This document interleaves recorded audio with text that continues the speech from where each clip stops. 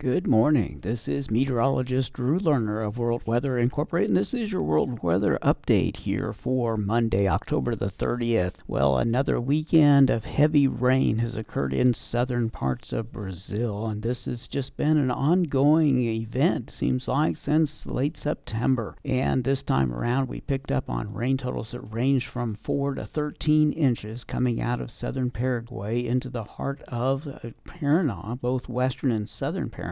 And then we saw totals of about 3.5 to around 5 inches occurring in Santa Catarina, and northern Brazil picked up on amounts that range from 1 to about 2.5 inches, with local totals over 4 inches near the Santa Catarina border. In contrast, the rainfall in Mato Grosso and northern Mato Grosso do Sul was very light once again, running from just a few hundredths of an inch upwards to about 6/10ths of an inch, and that was along with temperatures that were still warm biased. The problem in southern Brazil is becoming a real serious one. We've already lost a lot of wheat. In fact, most of the wheat crop in southern parts of the country has really not performed well, and a lot of it is feed grain quality at this point. There is a concern now about the damage done to corn and soybeans and rice, as well as a little bit of cotton in the center-south crop areas because of all the rain that has occurred this season. In the last 15 days, we have seen rain totals run from 7 to 14 inches coming out of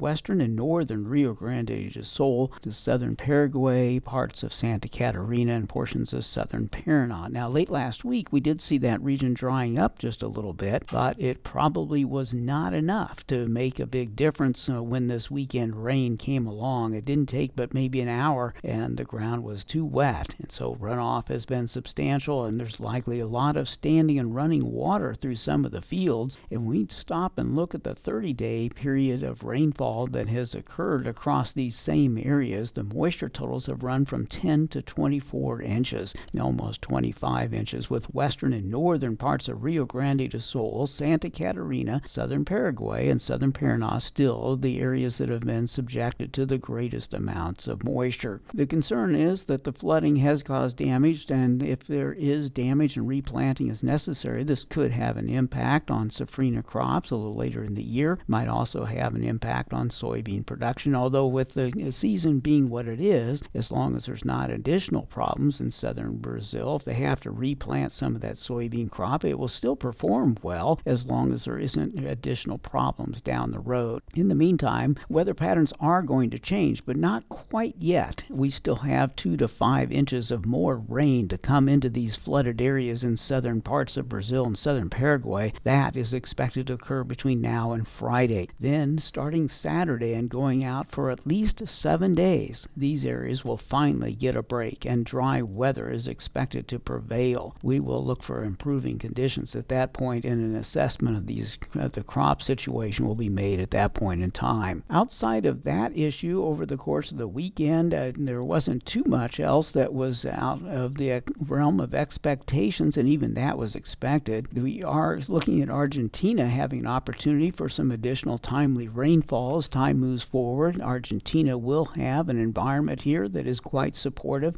of both planting and general field work around periods of rainfall, and enough precipitation either has occurred or will occur to help maintain the status quo, which is a better moisture environment than it has been. In Australia, there's not a lot that's changed there. There are a few more showers in the forecast today versus that of late last week, but it's coming too late, and a lot of the winter wheat, barley, and canola is just not going to be able to benefit from the moisture. But Western Australia will have a chance for a little bit of shower activity every once in a while, just not enough to counter evaporation. And in the eastern part of Australia, Queensland and northeastern New South Wales will get enough rain to help to bolster topsoil moisture for sorghum and cotton planting in unirrigated areas, so that'll be welcome for that part of the world. In Europe, it's another rainy area, and we are expecting to see more of the rain coming at frequent intervals across the western half of the continent. France, parts of the UK, northwestern Spain, northern Portugal, Italy, the eastern portions of the Adriatic Sea region, and maybe a part of western Germany will be involved with frequent rain over the next week to 10 days, keeping the ground either either saturated or making it more so, and the runoff will be significant enough that eventually floodwater is likely to become an issue in some of those areas. But remember, it's been a multiple year period of dryness in parts of Western Europe, and water supply is low,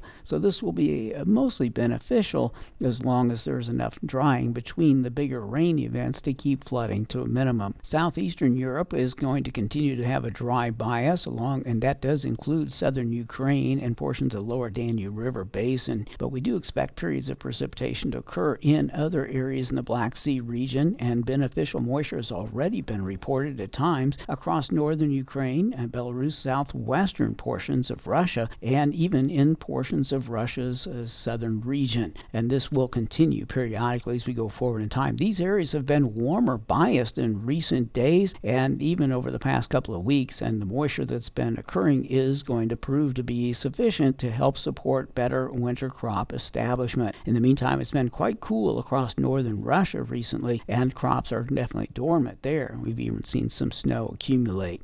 In India and China, the weather is expected to stay mostly favorable in general. We will see some increase in rain in southern India. It's questionable as to whether we'll get enough of that to reach into Andhra Pradesh and relieve the droughty weather there, but otherwise it should be a good environment for Tamil Nadu and Kerala to pick up on some significant moisture, while the rest of the country is in a drier mode, which is favoring all kinds of field work like the harvest of summer crops and the planting of winter grains and oilseeds for that matter. There's not too much else in the world that is looking all that interesting. Southern parts of Indonesia continues to be dry biased. We have tropical cyclones evolving, or one is off the east or west coast of Mexico, or actually Central America, Tropical Cyclone Pilar, and that is expected to maybe bring some rain to El Salvador and some immediate neighboring areas in Central America a little later this week before reversing and moving back out to sea. A couple of disturbances, one in the water not too far from the Bahamas, and another one in the Caribbean Sea will be closely monitored as we go forward through the next several days for possible development. But as of the moment, there is nothing that is an imminent threat to land mass.